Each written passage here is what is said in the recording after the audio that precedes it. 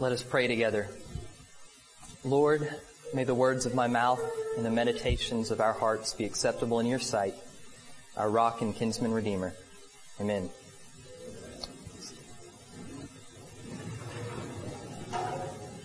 Today we are going to look at how the blessings of God remove curses from us. We read in our first scripture lesson, Greg read out of Genesis chapter 3, about Adam, Eve, and the serpent in the garden. The serpent was tempting Eve in order to attack God. Adam should have opposed the serpent, but he is silent and watches things play out. And so Adam lets the serpent deceive Eve, and he is himself led astray. But when God pronounces judgment, he judges more than just Adam, Eve, and the serpent. He also talks about the seed of Eve and the seed of the serpent. And he judges Satan. Was Satan even there? He was, because the serpent was serving Satan's will. It was a clandestine operation. Satan was acting through the serpent to attack God through Adam and Eve. So we see spiritual warfare in the garden. But of course, God captures the serpent. He brings the warfare of Satan to light, and he announces how a seed will crush Satan's head. The offspring of Eve will overcome the offspring of Satan. Matthew also talks about the judgment of Satan, the reversal of the curses in the garden, because Jesus and his church defeat Satan. Just as God walked in the garden and pronounced judgment on creation, so Jesus is the light. And he calls his disciples the light of the world, together exposing the deeds of darkness and illuminating everything good. Just as God promised a seed of Eve, fighting and overcoming the seed of the serpent, so also Jesus is on this very mission. And the disciples join Jesus in his warfare against Satan. In Jesus and his church, the seed of the woman is crushing the head of the serpent. So this is what our lesson today will cover. We're going to look at how Jesus and his church are overcoming God's enemies. How we do this lies within our spiritual warfare that we all endure. So today we're going to study the Beatitudes. Now, to be honest, the Beatitudes are not often reflected upon when we're thinking about head crushing, or we're talking about the judgment of Satan and the warfare that goes on. Those are offensive themes. The Beatitudes are blessings. We don't associate them with combat. We read Jesus' blessings too often merely as devotional therapy or just moral teaching, when we want calm. The quiet words of Jesus when he was sitting on the mountain put us to rest. We think that they remove Jesus is removing the violence from us, and so we are free from suffering. The Beatitudes are joyful, but they're joyful for those who are in the midst of combat. We can't lose sight of the fight that we are in, the fight that these blessings themselves pronounce against curses. These are the banner of God for his blood-stained warriors. They are powerful judgments. When Jesus is blessing, he is speaking powerful judgments that overcome curses and woes. So our sermon will just look at two questions. We're going to look at what do the Beatitudes teach us about warfare? And then secondly, how is God present in our warfare to judge Satan? First of all, the Beatitudes teach spiritual war. Look at where the words occur in context. Just before the Sermon on the Mount, right after Jesus gathers his disciples, he heals people oppressed by demons who are suffering severe pain, seizures, and paralysis. We read in chapter 4, verse 25, large crowds from Galilee, from the 10 cities, from Jerusalem, Judea, and the region across the Jordan are following him. They're coming to Jesus' healings. Jesus is the chief healer. He's the creator of the human body and the soul. He is the surgeon of surgeons, and he is opening a clinic and making visits to the sick. He works on patients whether or not they are easy cases, and he cares for the complete wholeness and well-being, not just of their physical ailments, but of their spiritual maladies too. His treatment can work instantly, so you better believe that he's drawing a crowd. The disease, the sick, these people that are suffering severe pain, demon possession, those having seizures, paralyzed people, they're all coming to him. Among the crowds are his disciples, and he is teaching his disciples. They see in Jesus a healer who helps people that are hurting. And they're taking notes how they also may serve with him in this ministry. His ministry extends past these crowds. The whole earth will be healed. People of all nations, even people not yet born. So Jesus ascends a mountain to teach his disciples about the ministry they are coming to share with him. Jesus teaches his disciples so that we too, his faithful servants today, may continue the ministry of our Master. Discipleship, healing, and exorcism set the stage for the Beatitudes. These actions also appear on the other side of the Sermon on the Mount too. After preaching, when Jesus comes down from the mountain, he goes back to his healing ministry. With a touch, he heals a leper and sends him to the temple. With a word, he heals a centurion's paralyzed servant. With a touch, he heals Peter's mother-in-law who's suffering with a fever. With a word, he drove out the spirits of the demon-possessed. So within this word and touch pattern that Matthew is presenting, the Sermon on the Mount is an exorcism. It's a kingdom-wide healing. Jesus' words are not passive. He is driving out Satan and establishing the kingdom of heaven upon earth. He pronounces blessings for the redemption of mankind from Satan's curse. Blessings resound in the midst of Jesus conquering demons and healing sin-cursed people. It's not surprising, then, for Jesus to bless the poor in spirit, people who are mourning, the meek, people who are hungry and thirsty for righteousness, his insulted followers, and the persecuted church. God's people are in war because God is judging Satan and reversing the curses from Eden. Jesus is fighting in God's battle, but not Jesus alone, because he is training his church, discipling them to live in him. So his words guide Jesus' own life, but they also guide our shared work with him, how we take care of the new creation. We, the church, beat back the rebellions of the wicked, even Satan and his demons. Let's be clear about spiritual warfare. We are in a battle, but the righteous obedience to God that we possess in Christ, our battle in divine warfare is how we wage this war, according to the blessings. How does this happen? How do our lives reverse the curse?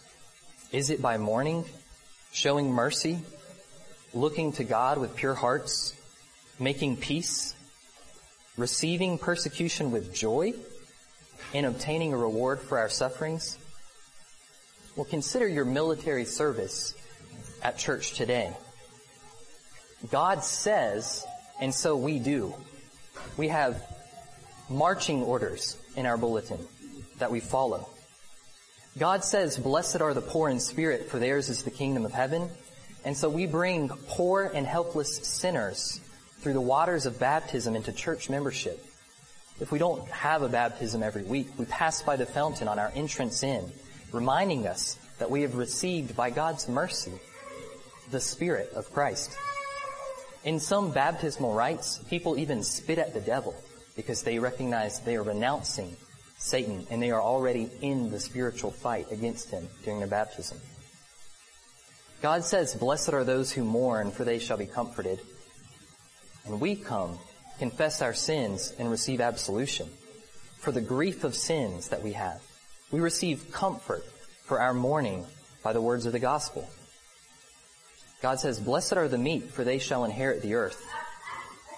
And we gather each week to encourage our walk of obedience.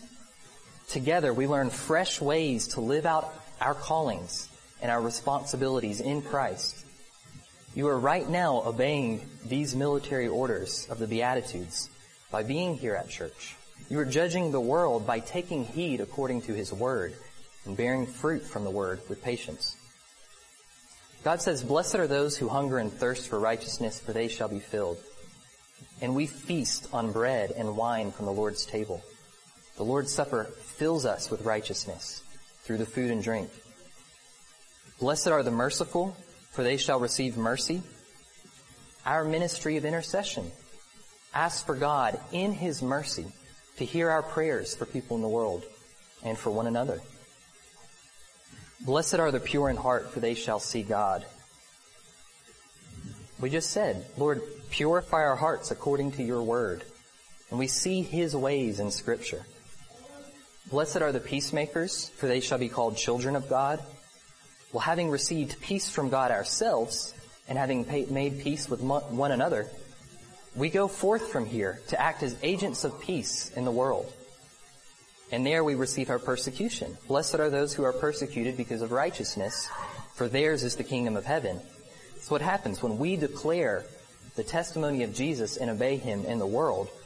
We face suffering for our faith. So the Spirit blesses us in our worship, and our worship wars against the enemies of God to renew the world. The warfare of the church is known to us all.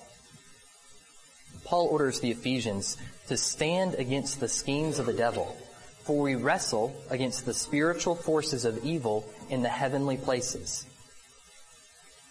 God blesses us in our spiritual battle. He gives us His armor, the armor that Jesus uses. We can call the armor of God the Beatitudes in military uniform, the belt of truth, a breastplate that covers the stomach of those who are hungering and thirsting for righteousness. We are peacemakers, and we get the gospel of peace fitted to our feet, a shield of faith with which to extinguish all the flaming arrows of the evil one. And we need to see God, and so He protects our head with a helmet of salvation. And He gives us the sword of the Spirit, the word of truth. What truth? What word of truth? Well, among the whole canon of Scripture, Jesus' words, His sermons, His parables, His teachings, His prayers, His blessings. So the Beatitudes are a sharp piece on this blade of this sword of truth, the sword of the Spirit that we have. We receive military service uniform when we gather for holy worship within the church, not so that we can cower and retreat from the world. The church is God's soldier. God equips us with armor, with weapons, and purpose in our stand against the devil's schemes. He puts hammers in our hands so we can go build the kingdom. We are lords together with Him in God's kingdom. Jesus tells His disciples, and this was referenced in one of the hymns we sang, "The gates of Hades will not prevail against you. I will give you the keys to the kingdom of heaven. And whatever you bind on earth will be bound in heaven. And whatever you loose on earth will be loosed in heaven." So you and I today are duty-bound to pursue excellence on earth, in our homes, at work, with our families and friends, even with our enemies, because we are in a spiritual battle. What we do on earth has consequences for the kingdom of heaven that is among us. So this will bring us to our second point. First, we saw how the Beatitudes lead us into war, how they're in that context. Well, let's keep our feet to this path and see how God redeems the world through His servants. How do faithful warriors of God's kingdom rule earth? What does obedience to the Beatitudes look like for us? Let's consider a familiar example. We'll start with looking at the Old Testament in broad strokes and retrace the narrative of Israel's history. Notice how the Beatitudes shape God's redemptive plan. Starting with Abraham, he receives a promise to become the father of many nations. Scripture tells us he confesses of himself when this promise comes that he is nothing but dust and ashes. The promise of the kingdom greets a man who is poor in spirit. Later, his descendants are in slavery, and they're mourning. But God hears their groanings, and he remembers his covenant, and so he sets them free and comforts them in their journey.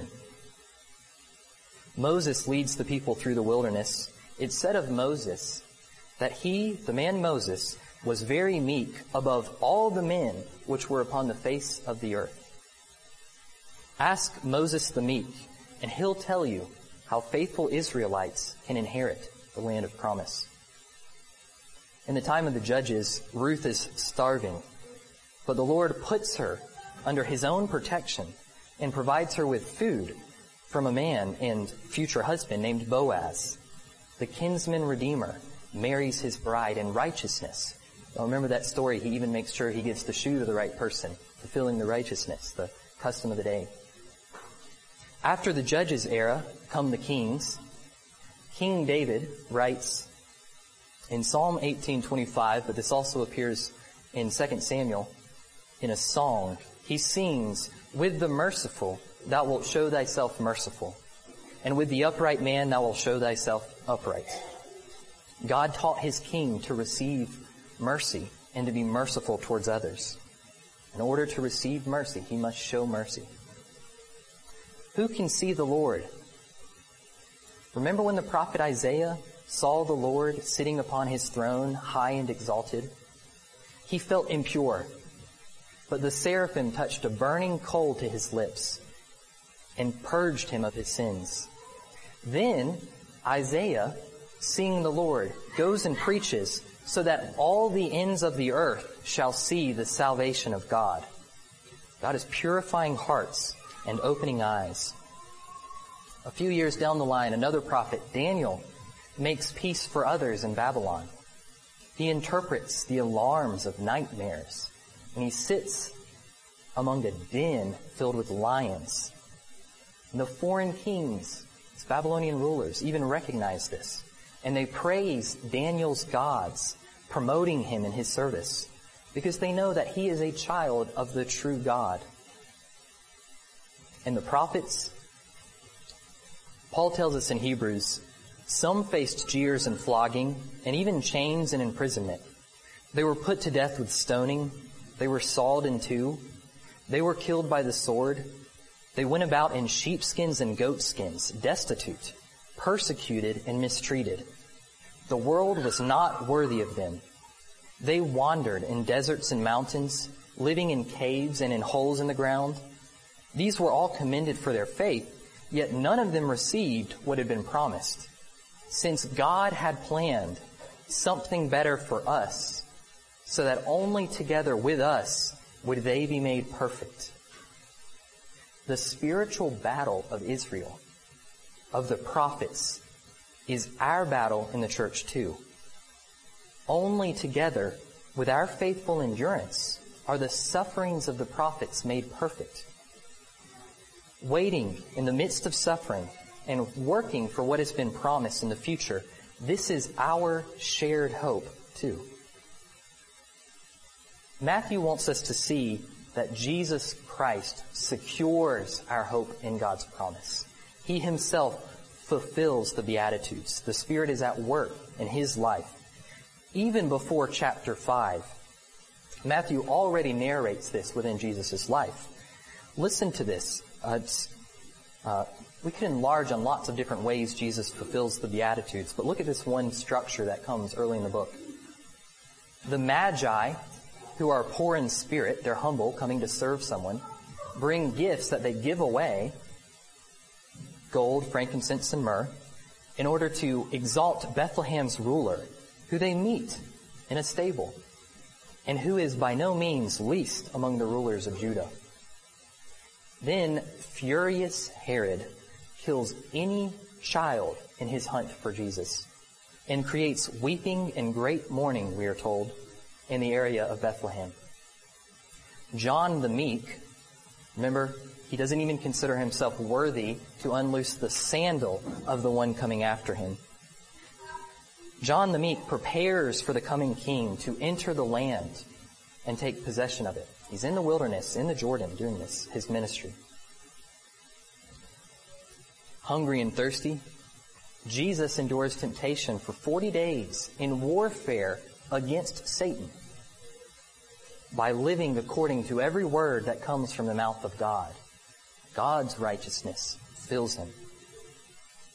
When John is arrested, Jesus shows mercy to the nations by continuing his ministry.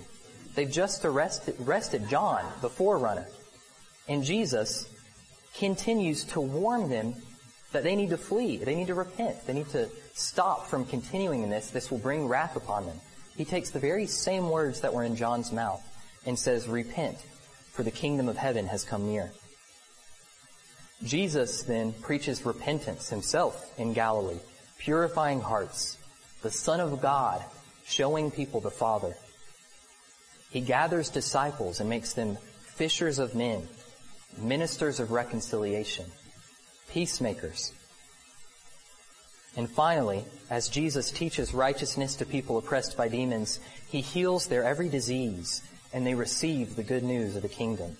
The bodies of these persecuted people are restored to new health at Jesus' own hands. So Jesus himself fulfills the Beatitudes here. The Spirit is guiding him on a Beatitude path. He does this many times over. We see God's Spirit, though, already at the beginning, where we might not expect it, blessing the world in a somewhat mysterious, somewhat hidden, somewhat open way. Aren't God's ways greater than we can imagine and more divine than we could plan? Just to contrast Jesus' life with a life that is anti-Beatitudes, consider the Pharisees of Matthew 23. In Matthew 23, Jesus doesn't pronounce blessings. He pronounces woes, and they line up with the Beatitudes he pronounced earlier. Because of their disobedience, the Pharisees are receiving woes for how they live, rather than the disciples who receive blessings for following God's path. The proud spirits of the Pharisees do not enter the kingdom of heaven. We're told that they are taught by God, but they don't love God, and so they don't enter, and they even block the way into the kingdom of heaven.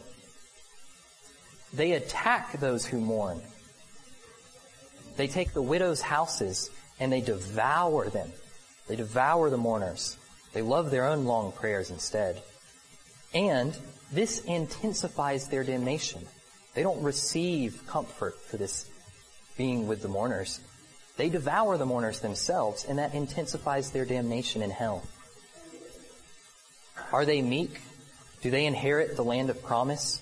No. They make converts to a dead religion, converts who become the sons of hell, we are told. Are they filled because they hunger and thirst after righteousness?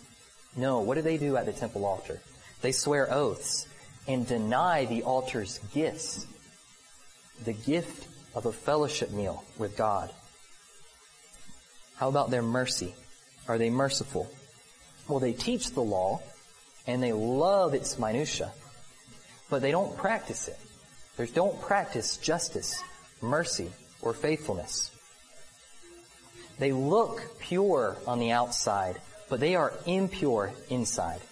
Their clean appearances hide greed and self-indulgence. They don't look to God, but God looks and sees them and is angry. Do the Pharisees make peace? Well, they wear righteous masks only to hide their secret wickedness. They are whitewashed tombs of dead men's bones.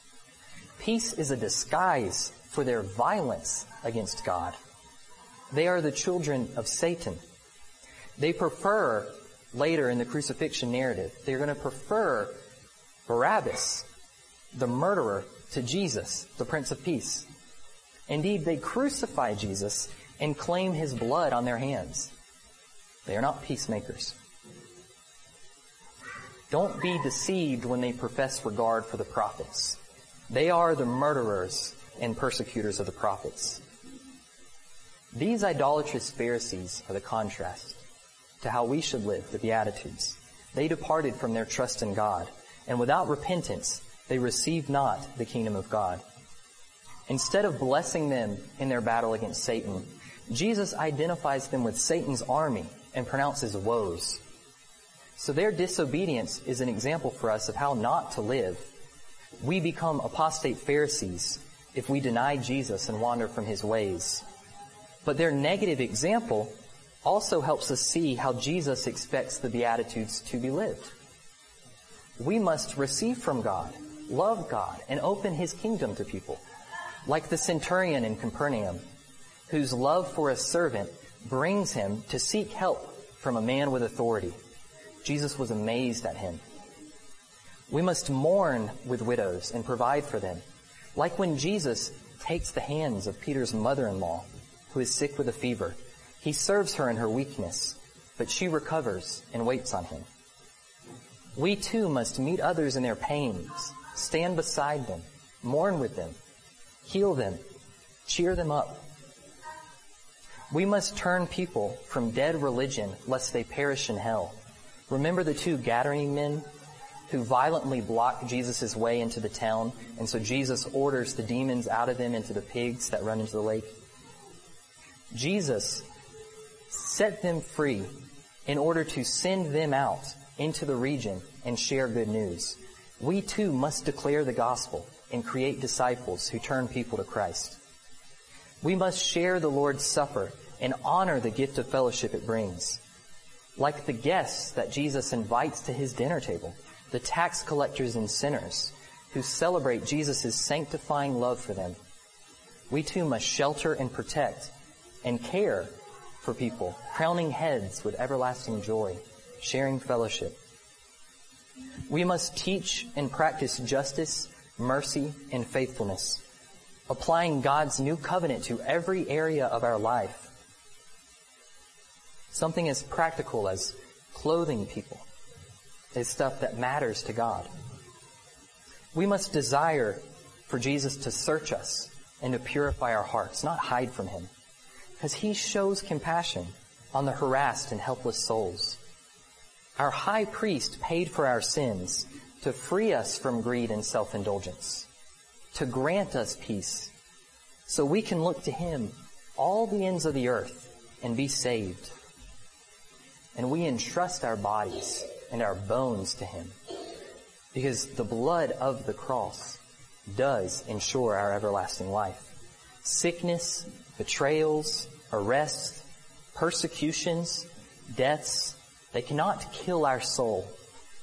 God will acknowledge our faithfulness before the Father.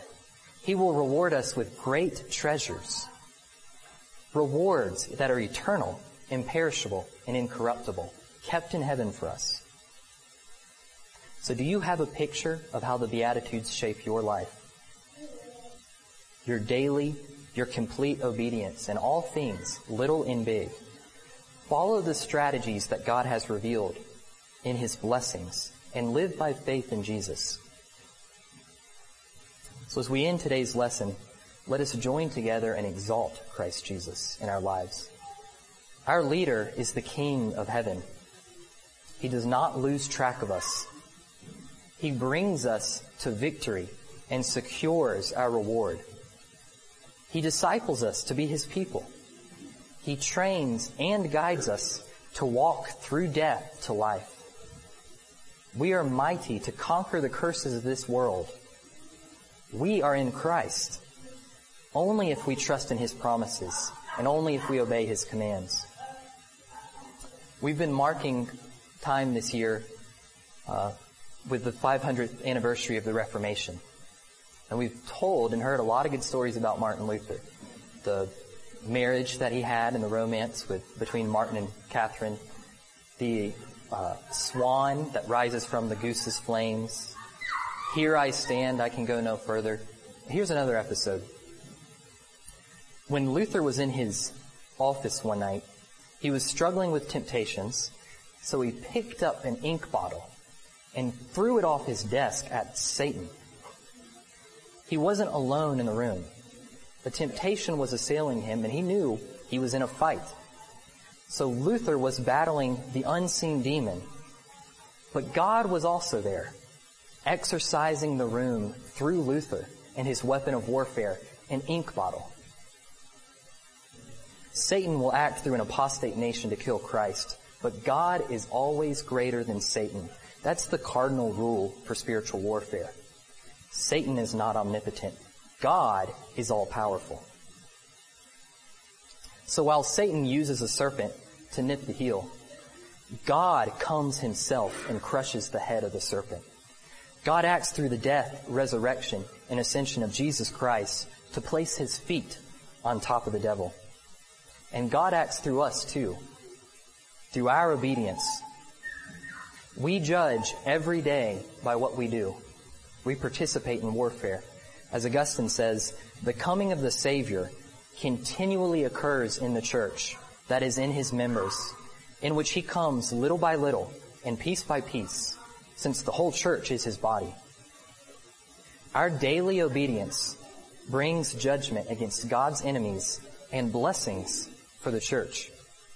We help our neighbors when we work hard at our callings, what God has set forth for us to do. We walk in righteousness and holiness, even in the midst of war. But our faithfulness, our love, our good deeds, they bless the world. We join Christ in the work of crushing Satan's head. So when you need encouragement in your warfare, turn to the Beatitudes, pray through them, and explore how they relate to history. Ask the Spirit to guide your life in their form. Sing through them. And remember, be encouraged by them, that the Lord will bless you, keep you, make his face shine upon you, lift up his countenance upon you. He will give you peace. We may not detect the secret judgments of God in our circumstances, but we still trust God and stay faithful.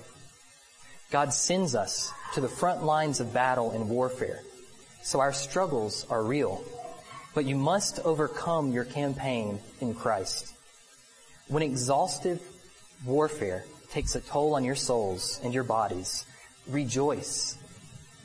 Jesus knows how that feels, and he himself will bless you. Therefore, come what torment may, what lurking evil or nagging sickness afflicts you, and finally, death. These curses will not conquer us. We have a unity with Christ himself. Take the victory of the Spirit, the victory of Christ in us.